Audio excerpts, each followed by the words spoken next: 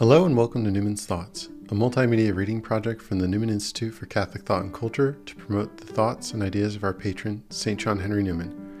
I'm your host, Patrick Callahan, Director at the Newman Institute. Today is day 2, and we're reading paragraphs 5 through 7 of St. John Henry Newman's The Idea of a University. I'm reading from the Cluny Media edition of The Idea of a University. You can follow along with this or any other edition, or even online via our daily email.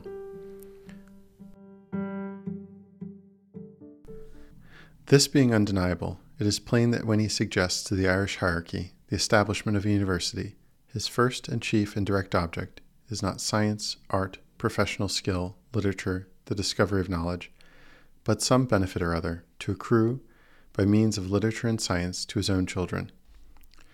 Not indeed their formation on any narrow or fantastic type, as for instance that of an English gentleman may be called, but their exercise and growth in certain habits, moral or intellectual.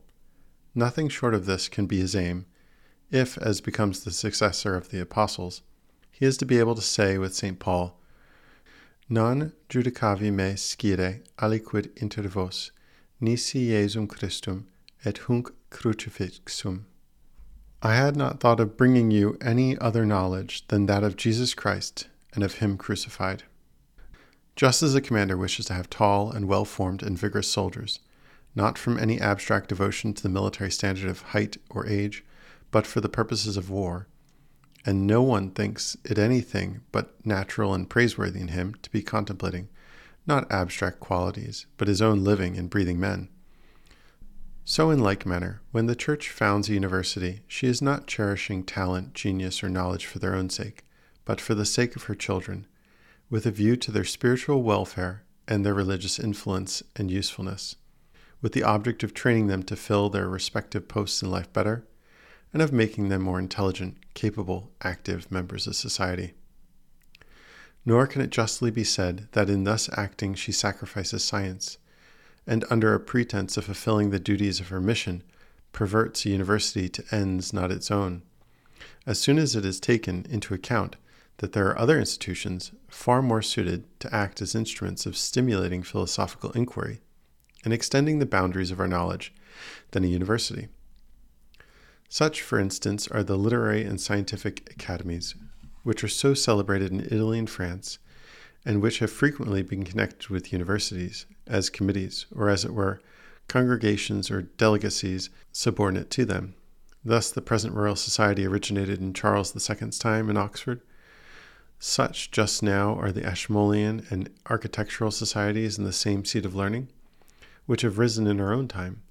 Such, too, is the British Academy, a migratory body which at least at times is found in the halls of the Protestant universities of the United Kingdom, and the faults of which lie not in its exclusive devotion to science, but in graver matters which it is irrelevant here to enter upon. Such again is the Antiquarian Society, the Royal Academy for the Fine Arts, and others which might be mentioned. This, then, is the sort of institution which primarily contemplates science itself and not students, and in thus speaking, I am saying nothing of my own, being supported by no less an authority than Cardinal Gerdil. There is no real opposition, he says, between the spirit of academies and that of universities, but only different points of view. Universities are established to teach the sciences to students who wish to develop themselves there. Academies aim at carrying out new research for the development of the sciences. The universities of Italy have furnished men who have done honor to the academies, and the latter have given to the universities professors who have filled their posts with the greatest distinction. The nature of the case and the history of philosophy combine to recommend to us this division of intellectual labor between academies and universities. To discover and to teach are distinct functions. They are also distinct gifts, and are not commonly found united in the same person. He, too, who spends his day in dispensing his existing knowledge to all comers is unlikely to have either leisure or energy to acquire new. The common sense of mankind has associated the search after truth with seclusion and quiet. The great thinkers have been too intent on their subjects to admit of interruption. They have been men of absent minds and idiosyncratic habits, and have more or less shunned the lecture room and the public school. Pythagoras, the light of Magna Graecia, lived for a time in a cave. Thales, the light of Ionia, lived unmarried and in private, and refused the invitations of princes. Plato withdrew from Athens to the groves of Academus. Aristotle gave 20 years to a studious discipleship under him. Friar Bacon lived in his tower upon the Isis. Newton indulged in an intense severity of meditation, which almost shook his reason. The great discoveries in chemistry and electricity were not made in universities. Observatories are more frequently out of universities than in them, and even when within their bounds, need have no moral connection with them. Porson had no classes. Elmsley lived good part of his life in the country. I do not say that there are not great examples the other way. Perhaps Socrates, certainly Lord Bacon. Still, I think it must be allowed on the whole that while teaching involves external engagements, the natural home for experiment and speculation is retirement.